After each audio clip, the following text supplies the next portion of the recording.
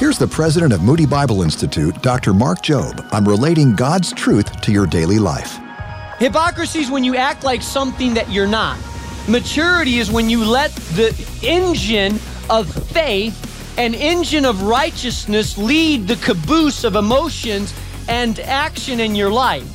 When you allow the engine of feeling to run your life, then you will be very inconsistent, you'll be up and down, very undisciplined, and your godliness will make very little progress because you will pray when you feel like praying, and half the times you're not going to feel like it, but maturity does what's right regardless of how it feels. That's maturity. Mark Jobe is the author of What Now? How to Move into Your Next Season. Learn more at boldstepsradio.org.